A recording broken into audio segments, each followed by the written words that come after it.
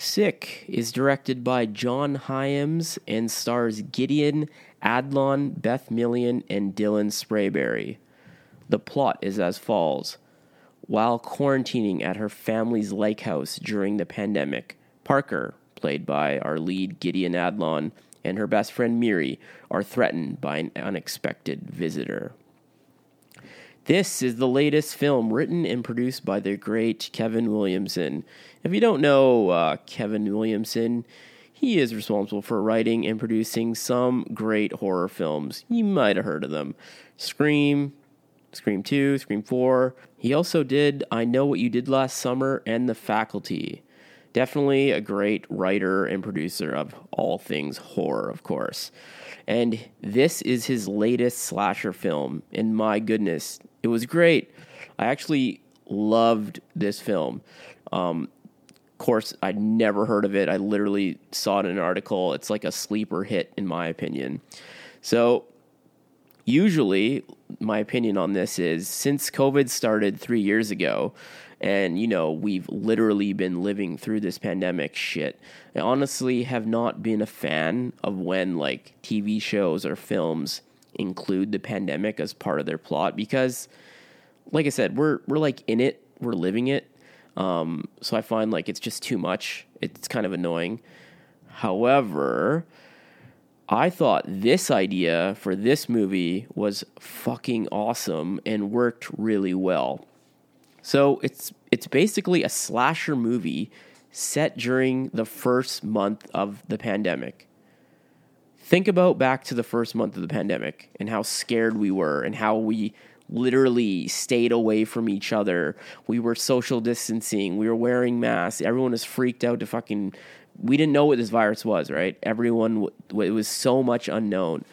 And if you think about this plot, once again, we're supposed to be quarantining alone, isolated, away from others and the world. And what better time for a serial killer to stalk and track down his prey? Right? I don't know why no one thought of this earlier. Anyways, the film's opening scene, this movie really starts off on a crazy note. It was really fucking good, and it sets the tone for the rest of the film. It definitely, in a way, gave great homage to the original opening from a Scream movie. I honestly did get jump scared at home when watching this, which is super embarrassing because that doesn't really ever happen. But, when all the lights are off, shit takes you by surprise. So this is not a spoiler, but this killer in this film wears a fucking ninja outfit type thing. And it's super interesting and creepy at the same time. Yeah, so this is like a Lego ninja style outfit, and it's kind of funny, but it works. Anyways, the film eventually follows our lead Parker, once again, played by Gideon Adlon. And we find out very quick, she's a rich 20-year-old that has a ball and Range Rover, and because the first few days of her university are canceled due to the pandemic, she decides to go to her rich family's massive cabin in the woods. And of course, her best friend joins her. This film actually reminded me a little bit of that Netflix film Hush in some ways. Have you seen it? Being in the forest, near a lake, middle of nowhere, alone. But yeah, there were some really fucking good, creepy scenes in this one. Scenes where the killer is almost camouflaged into the background. And, he's watching, he's waiting in the distance where the characters have literally no idea. I always find these types of scenes to be some of the creepiest and scariest in films because you, the audience, can see the threat, but the character cannot.